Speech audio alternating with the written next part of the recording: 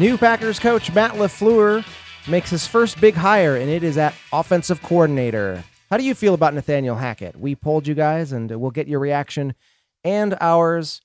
It is the APC podcast here at acmepackingcompany.com, part of SB Nation, talking Packers all of the time at the APC pod on Twitter is where you can find us there.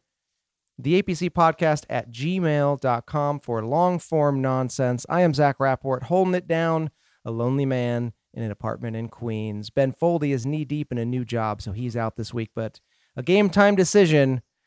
Feeling a little under the weather. Through the magic telephone machine, I am joined by Alex Patakis. Alex, how are you doing?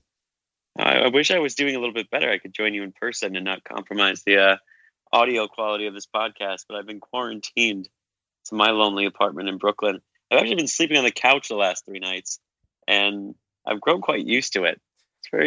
It's kind of comforting in a weird way. This might, maybe that's a new arrangement you'll get used to as you head into married life. Yeah, I think my fiance is liking it a little bit too much. She kind of walks out and struts like Deion Sanders in the morning, almost bragging at like the great night of sleep that she got. But I think maybe I've got one more on the couch before I can be allowed back in. We'll see. Yeah, you're going on, is this month 3 of being sick? You seem like you've been sick for a while, man. Yeah, really. I mean, last week I felt good, and then I guess another weekend of mistreating the body, even though I didn't really do much. But yeah, it's just that time of year, you know, and bronchitis is a bitch, isn't it? Like there's nothing you can really do except wait it out. Yeah. So that's what I'm doing. Yeah. New York is not kind to the immune system in general, and especially in the winter, but let's get down to football business. It's been a few weeks since we last talked, and Matt LaFleur, you can hear the music this time. Yeah, this time I can, oddly enough. When I was in the studio setting, I couldn't. But Matt LaFleur. I love that music. We had an intro press conference. With the Big Irish Goofball and Brian Gutekunst, GM, sandwiching Matt LaFleur, new Packers head coach, in between. I felt kind of sorry for him in that press conference, but that happened since we last recorded, and I was wondering, we haven't done note nugs in a while because we usually don't do them in the off season, but this is, it's a unique opportunity. First impressions of our new head coach at the microphone. What were you? Do you have a note nug, some kind of takeaway from that press conference? Maybe not even LaFleur, but the whole thing in general. Well, Matt LaFleur, it's kind of like anything. We got it. I just miss it so much. I feel like my LaFleur impression is just going to have to be McCarthy saying the things that LaFleur says. Like the Packers coach will never sound any different to me. Yeah. Well, a couple of things. I think the obvious one was just that, and the worthwhile one to talk about. I think certainly I feel like it's a little bit bigger than a note nug, perhaps, but the whole Matt LaFleur maybe like sharing a little too much about Aaron Rodgers and then getting walked back by both Mark Murphy and Goody. Yeah, they almost pretty emphatically. If they could have ripped the mic away from him, they might have done it at that moment. Yeah, could have been the shortest lived head coach maybe ever, even shorter than Josh McDaniels perhaps with the Colts, because it sounded like, and I believe LaFleur's version of the story completely, that Aaron Rodgers had placed a call to LaFleur probably when the Packers had maybe told him that LaFleur is a serious candidate who'd be moving on, perhaps even a guy they would be looking into hiring. And we know this because LaFleur said that he felt pretty good about his chances when he heard from Aaron Rodgers. And then they kind of then just immediately interrupted him and tried to say, well, no, that's not how he found out he was getting the job. This was a call that was placed after a decision was already made, yada, yada. That's certainly not the case. I think Gutekunst cut off Matt LaFleur and said something like, basically, like, to be clear, we had Aaron reach out to him after the decision was made, which totally contradicts as far as the timeline goes. Yeah, and if that is their story, then I would say, okay, I guess they're not wrong to do so, but they should probably be better at communicating, because if you are prepared to offer a guy a job, you should remember to tell him that before your quarterback calls him, right? So, like, either way, I think they look a little bit silly, but it's not really a big deal because ultimately, I think it's something that at least and I think maybe you, when we had that conversation about whether or not the Packers should involve Aaron Rodgers to some degree, it's clear that they did, at least in some measure. Yeah. To maybe again, I said it was something that needed to be done to create buy-in up front. And if that is literally as he's about to get the job, then I consider that to be pretty upfront. So I'm cool with it.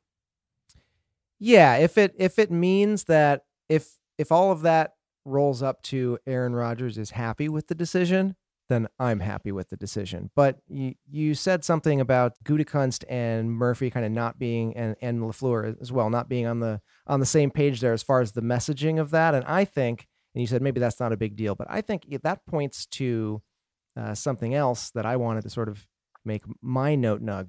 The power structure there. I want to revisit the idea of the power structure because Mark Murphy, had the opportunity at this press conference, and I actually want to credit John Meerdink, who pointed this out recently on his pod as well. But I thought of it as well as soon as I saw it happen on the presser. Mark Murphy did not give back the reins of power to Brian Gutekunst. That press conference was the moment, I thought, and I had talked about this a couple weeks ago on the pod. I thought, oh, maybe they'll make this coaching hire, and then Mark Murphy will sort of step back and say, okay, now this power structure has served its purpose, and I can sort of hand back the reins of overseeing the football side of the operation to the football guy I hired in Brian Gutekunst. But that didn't happen. Mark Murphy made it perfectly clear, because he was asked directly about it, that the power structure would remain as is. And I don't know. I don't. I've said it before on the show. I don't think that he's power hungry, and I do think that he wants to do the right thing. But as you can probably tell from the setup here and the tone of my voice, I'm not sure that the right thing is, not letting your football people make the football decisions. I just thought that was the time when that could have happened, and it didn't happen. I was disappointed to hear that. Yeah, I don't really understand it either. I mean, you've gone through, you've kind of had the search, and you hired your guy. And he certainly, I think, said a couple of things in the press conference, too, to make it feel like Gutekunst was very much on board with LaFleur and kind of almost a driving force in the hire. Yeah. So at that point, you would almost hope, okay, well, now you can kind of hand football back to football people and be done with it. Because, I don't know, I guess it makes me wonder why this whole structure existed in the first place. The power arrangement as it is, it just feels weird and unnecessary and murky, and why would you mess with a formula that had been working?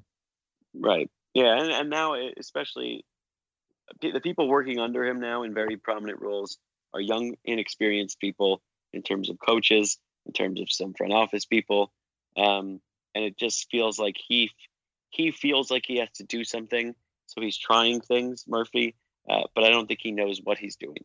Because hiring a head coach at a university and hiring a couple of other athletic program people, whatever, is not the same as running an NFL franchise.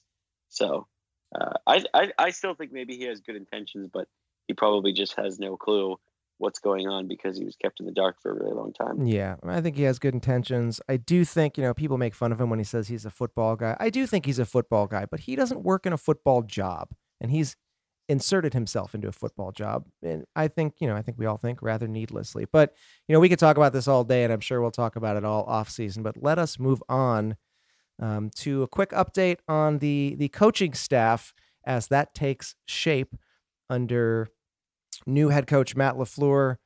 The McCarthy era has come to an end, and we're sort of cycling through some of those, getting some of those coaches out, retaining some, but getting out others. So let's just bring the listeners up to date and do a quick rundown. Firstly, of the coaches so far who have been retained. This is not an exhaustive list, but as complete as I could make on the fly here. Mike Pettin, most importantly, defensive coordinator, is now confirmed coming back. It's a little bit of old news at this point. Defensive line coach Jerry Montgomery also coming back. Running backs coach Ben Sermons confirmed coming back. Tight ends coach Brian Angelicio. Not sure how you pronounce. I'm never sure how you pronounce his name. He's coming back. I'm not sure. I mean, maybe he's a good coach. I don't know. The Packers have had underwhelming tight end play for a number of years, but maybe that has more to do with the parts to work with than it does with the coach. But I think more importantly, Alex, what I want to focus on is the coaches who are not coming back. So quickly, Joe Philbin appears to be gone. Quarterbacks coach Cignetti is gone. Thank goodness. Patrick Graham, the defensive run game coordinator, is rumored out to Miami, I think. And really notably, and this is where we'll pause and talk for a while, Joe Witt Jr. and James Campen, two guys that we expected the Packers to keep, that we thought there was a good case for them. They are good coaches. They've been around a long time. Joe Witt Jr., the defensive pass game coordinator. James Campen, a very well-respected offensive line coordinator. Actually, I believe he even predates McCarthy in Green Bay. Both of them gone, and I believe both of them at this point have gone to the Cleveland Browns, as they assemble their sort of Green Bay East team. I was shocked by both these names. What about you? Yeah, I'm a little shocked. I think some people were very upset. I guess I'm a little less upset at the idea of them not being around. And look, I mean, Joe Witt Jr., I think from the way players talk about him, from the way media talks about him, from all the stories we read about what he did and kind of their philosophy of taking corners who didn't play corner, turning them into something, not having to break bad habits. That was all really good stuff. And it was really feel good when Tramon Williams, a undrafted free agent, and Sam Shields, a 7th round draft pick, and all these guys were producing and ultimately helping them win a Super Bowl. But I guess I'm a little bit surprised at how, the Packers have been doomed for really since they've won the Super Bowl, in large part because of their lack of production, lack of talent development at the corner position, which maybe save from this year with Jair Alexander has been pretty, abysmal. So I'm not going to be up in arms about that guy not coming back. I know a lot of it was, we like to blame Dom Capers on a difficult scheme and that they always had young guys in that scenario. But, they invested their first 2 draft picks of a draft that is now almost an entire waste of a draft in corners that ultimately didn't really pan out. And that fit that mold. And it is also up to the position coaches. If the scheme from the coordinator is complicated, part of that falls on the position coaches to make that, learnable for their players.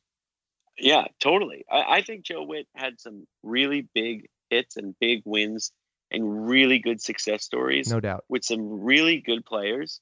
But I think expecting him to take the guy who doesn't have experience playing corner and turning him into a corner every time, he didn't live up to an unrealistic expectation. Just put it that way. Yeah. So if somebody else is going to come in and coach in the secondary that probably has a little bit easier time and, is taking players who played corner and kind of continuing that education, so be it.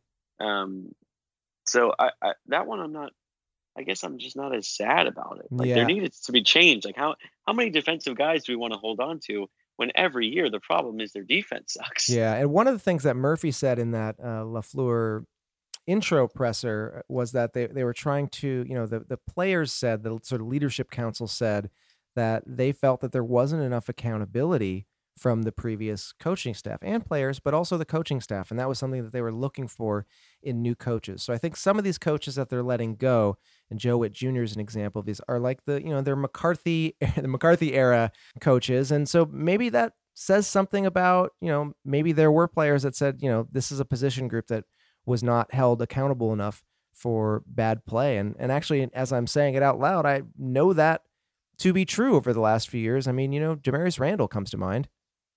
Right. Yeah. So, and Joe Witt will now probably get to coach him in Cleveland and have a time, and I think they'll succeed and I think they'll do really well. Yep. I don't know why they just didn't hire McCarthy if they're going to go this far, basically bring in all these guys who have been tied to McCarthy for a decade. Maybe they were just like, that's a little too on the nose.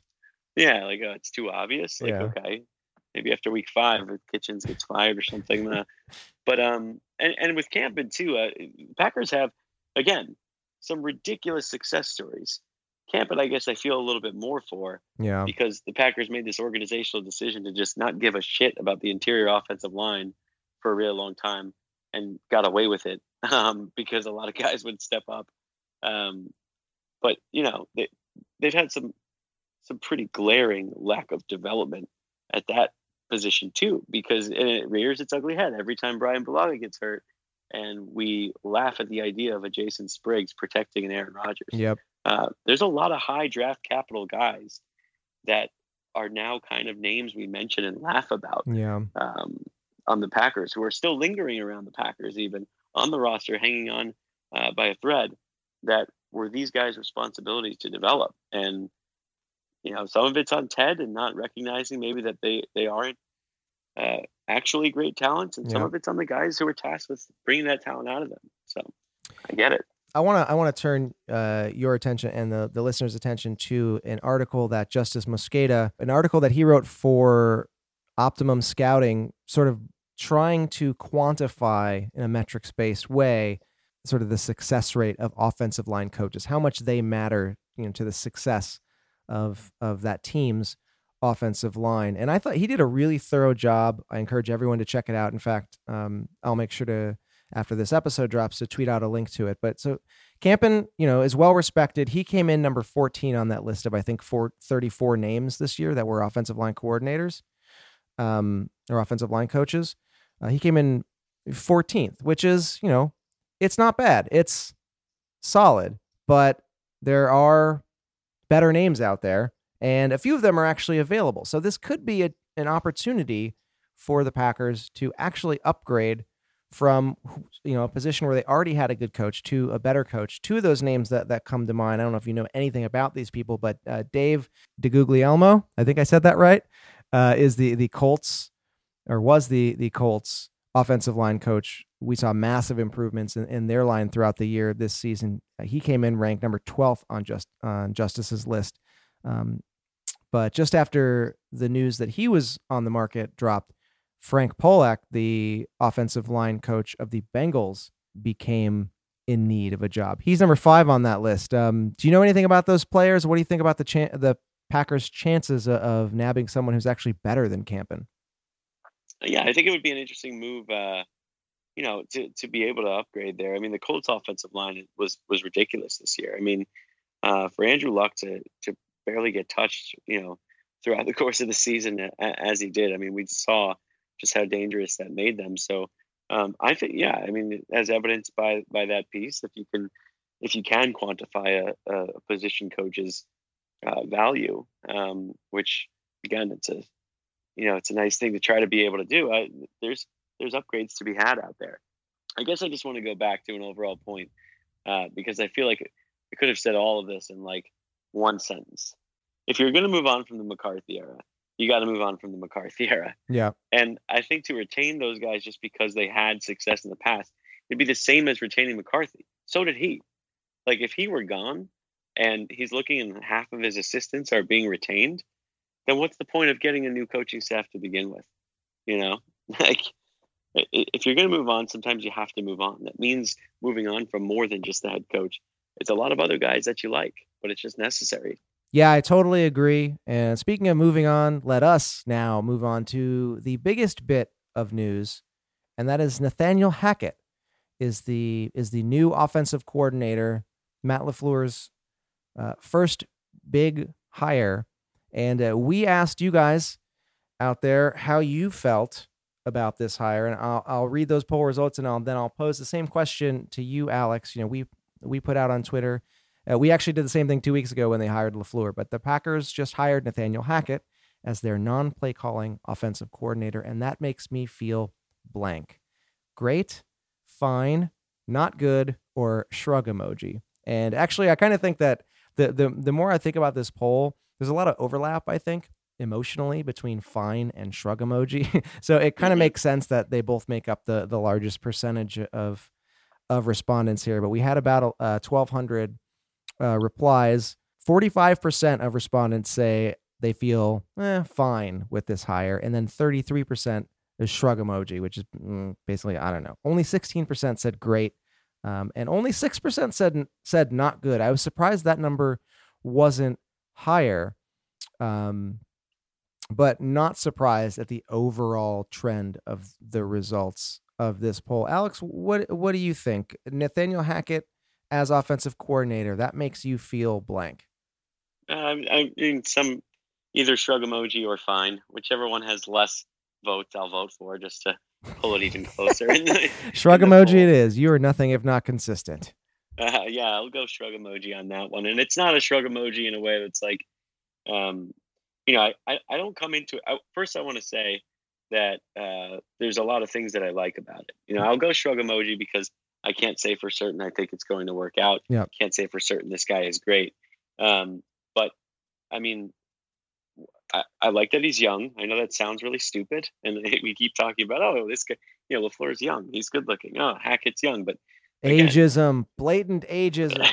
Well, it's a trend in the NFL, the copycat league, right? I mean, like, get new ideas, guys who have seen some things, and boy, has Nathaniel Hackett seen some things. Yeah, I mean, let's pause for a moment on that and talk just list off for a second the quarterbacks that he has seen, which is Blake Bortles, EJ Manuel, Kyle Orton, something called a Jeff Toole, and a few others. I mean, Kyle Orton, I feel like, is the most starter worthy out of any of those quarterbacks. He's basically, he's had nothing to work with.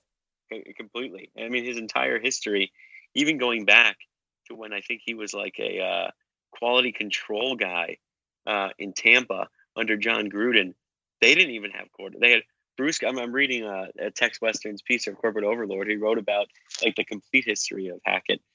Bruce Gradkowski, Tim Rattay. I mean, like, it's like this guy is allergic. This guy has been deprived of competent quarterback play his entire career, save for his time in Syracuse with Ryan Nassib, who was actually a decent college quarterback. So, I mean, I saw a lot of debate about this. Like, just because a guy has been able to have some success with some bad quarterback, via the running game, doesn't mean he's going to be able to coach a quarterback. Yeah. I guess if I had to spin this positively, I would say that to be able to have it, one, Blake Bortles, two, a pretty injured offensive skill position set in 2017 with the Jacksonville Jaguars. Don't forget, when they were playing in that AFC Championship game, Allen Robinson had missed most of the year with an injury. They had a lot of different guys who were actually pretty good. I mean, it was an offense that was made up of Blake Bortles, but not just that. He's throwing a D.D. Westbrook and a couple other guys who are, nothing with nothing. Keelan Cole. Like, I mean, these aren't Devontae Adams type of players. And they were the fifth best scoring offense in the league. They're not even Geronimo Allison type of players. Yeah, I mean, they're at best Geronimo Allison. So he's coached around limitations. Now, you could say, like, well, that's totally different than coaching a guy who has very little limitations. But, I mean, you should deserve you get some credit for getting the fifth ranked scoring offense. Yeah. With Blake Bortles at the helm. And again, offensive numbers are skewed by how good their defense was. I totally understand that. But I would also just like to say, Zach, just to kind of wrap up this point, I don't mind having a guy who's got experience coaching a quarterback with limitations, because there's going to come a time soon where Aaron Rodgers' limitations are going to set in. Yep. Like, I know that Tom Brady seems ageless. There are limitations there, but guess what? The Patriots cover them up so damn well that it doesn't feel like it. Yep. And I guarantee you, Aaron Rodgers' body is going to fail him. And when that happens, I want him still producing at a very, very high level for this team. And I think that is when having guys who coach not the best talent and are super reliant on them, but allow that talent to be relying on them as coaches to help them fit into a scheme without being superhuman. That's when you're really tested. And he's proven he can do that. And he's proven he can do it with the running game too. And if this means that the Packers run a little bit more, I'm not saying take the ball out of Aaron Rodgers' hands, but you've got two pretty good running backs. Yeah. The whole point of the whole McCarthy thing was, don't make Aaron do everything. Like, damn it, McCarthy. Why does Aaron have to do everything? So I would like a guy who's so used to doing everything himself because his quarterback sucks, to kind of meet Aaron in the middle here. So again, it may sound like an overly optimistic and overly positive spin on it, but I'm not going to hold the quarterbacks that he had to coach against him, because that is not his fault. Yeah, and I think to put a finer point on what you just said, and I couldn't agree more, a word that comes to mind for me is adaptable. And you mentioned, Aaron Rodgers, his skill set is going to change. The way that he needs to play the game is going to change over the next, 3 to 6, however many years he has left. It's going to change, and you need to have a coaching staff that is prepared to cater to those changes. That wasn't going to be Mike McCarthy, a guy who admittedly revisits the playbook every 4 years. I think he said he's so systematic, and sometimes a franchise needs that. They need a program builder who is very deliberate and calculated and stays the course and stays on message. But that isn't this team anymore. They need people who on a yearly, and in fact, sometimes a monthly or even weekly basis, can say, who do we have available? How can we get it done this week? How can we get it done this month? So I think that in that way, I'm as well optimistic about Hackett. He is part of the, I guess, what some people would call the Bill Walsh West Coast offense philosophy, which differs a little bit from Matt LaFleur, but I think that is as well LaFleur kind of challenging himself to pool ideas and again be adaptable. Yeah, completely. And it's not like, he found success. Like, I would like new ideas in the running game, because the funny thing about the 2017 Jaguars is, okay, he was coaching, they ran the ball a lot because Bortles sucks. Everyone knew the run was coming. They still couldn't stop it. Yeah. Imagine Aaron Rodgers with an actual fierce running attack that isn't just used to kind of, provide some balance, give the offensive lineman a break, but something that's a true weapon. We're talking about a Jaguars offense that went to Pittsburgh and hung 45. Well, their defense scored a touchdown in that game, but in a divisional playoff game, Ben Roethlisberger threw 5 touchdowns and lost to the Jags 45-42. Yeah. That's like, when you look at the personnel the Jaguars had, that's a coaching masterpiece, man. Did you read the piece from Michael Cohen about in The Athletic about him? A coach that he had worked with, or a player, I'm actually not sure, referred to him as a mad scientist, quote unquote. And I don't know. I encourage everyone to look that up. Theathletic.com. Michael Cohen put out a piece, and what I took away from that is Hackett is someone who loves to constantly tinker with the offense and again be adaptable. He's someone who, they call him the mad scientist because he literally will, close the door and sit in the dark in the film room and go to the whiteboard and just go away for days at a time trying to figure out, how to exploit a defense. And I don't think we should hold it against him that he had to do that with EJ Manuel and Kyle Orton and Blake Bortles. I think if anything, if we have someone who's so willing to put in the time and energy and understand the importance of constantly changing. And again, that is also a theme that LaFleur has touched on in his brief couple of interviews after taking the job here in Green Bay, is that idea of constantly changing. If you're not constantly changing, you're just getting worse. I don't know. I feel positive. I'm going to go shrug emoji to tie it back to our poll, just because we obviously just don't know, and it's very on brand for us on the APC pod to play it straight down the middle and manage expectations. But I don't know. I feel good about it. Yeah, I do too. And I think there's somebody on the APC Slack, or maybe it was on Twitter, pointed out he likes to curse. That's another big one for me. I love that. And maybe he's our guy that we'll be able to imitate in the fake press conference. Yeah, we need some personality. I guess maybe when you're working on your LaFleur personality, there's like a little bit of a fry crack.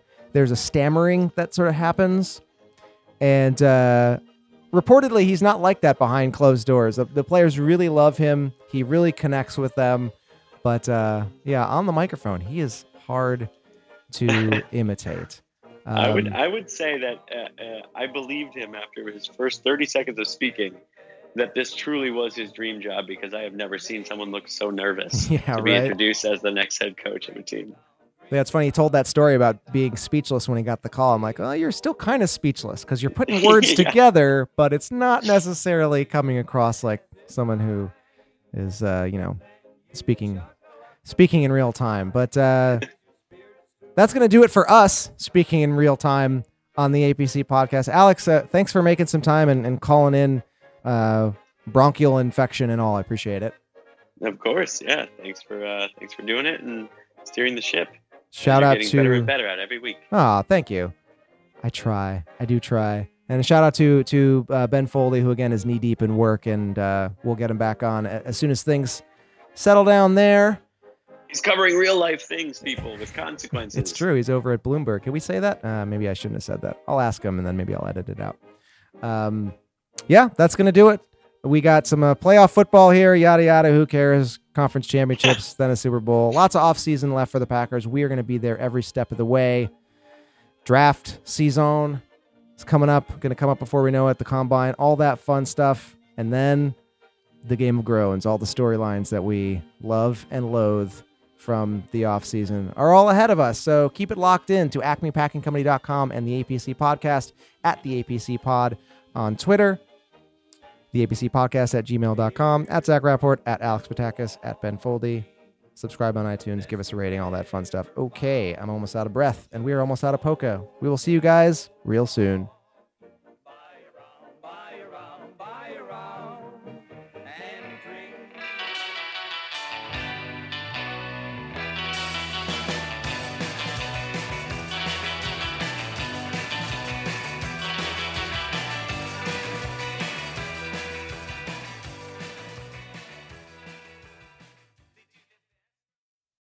Hey everybody, it's Neil Patel, editor-in-chief of The Verge. I host a podcast every week called The Vergecast with my friends Paul Miller and Dieter Bohn. We've got a rotating cast of characters from our entire site, which is about technology, how it impacts culture, and how that is all a big cycle that causes us to have a wide variety of feelings that you can listen to every Friday. We've done over 300 episodes in the 6 years since The Verge has been around, but you only need to listen to one, the latest one, to get caught up on everything in tech news.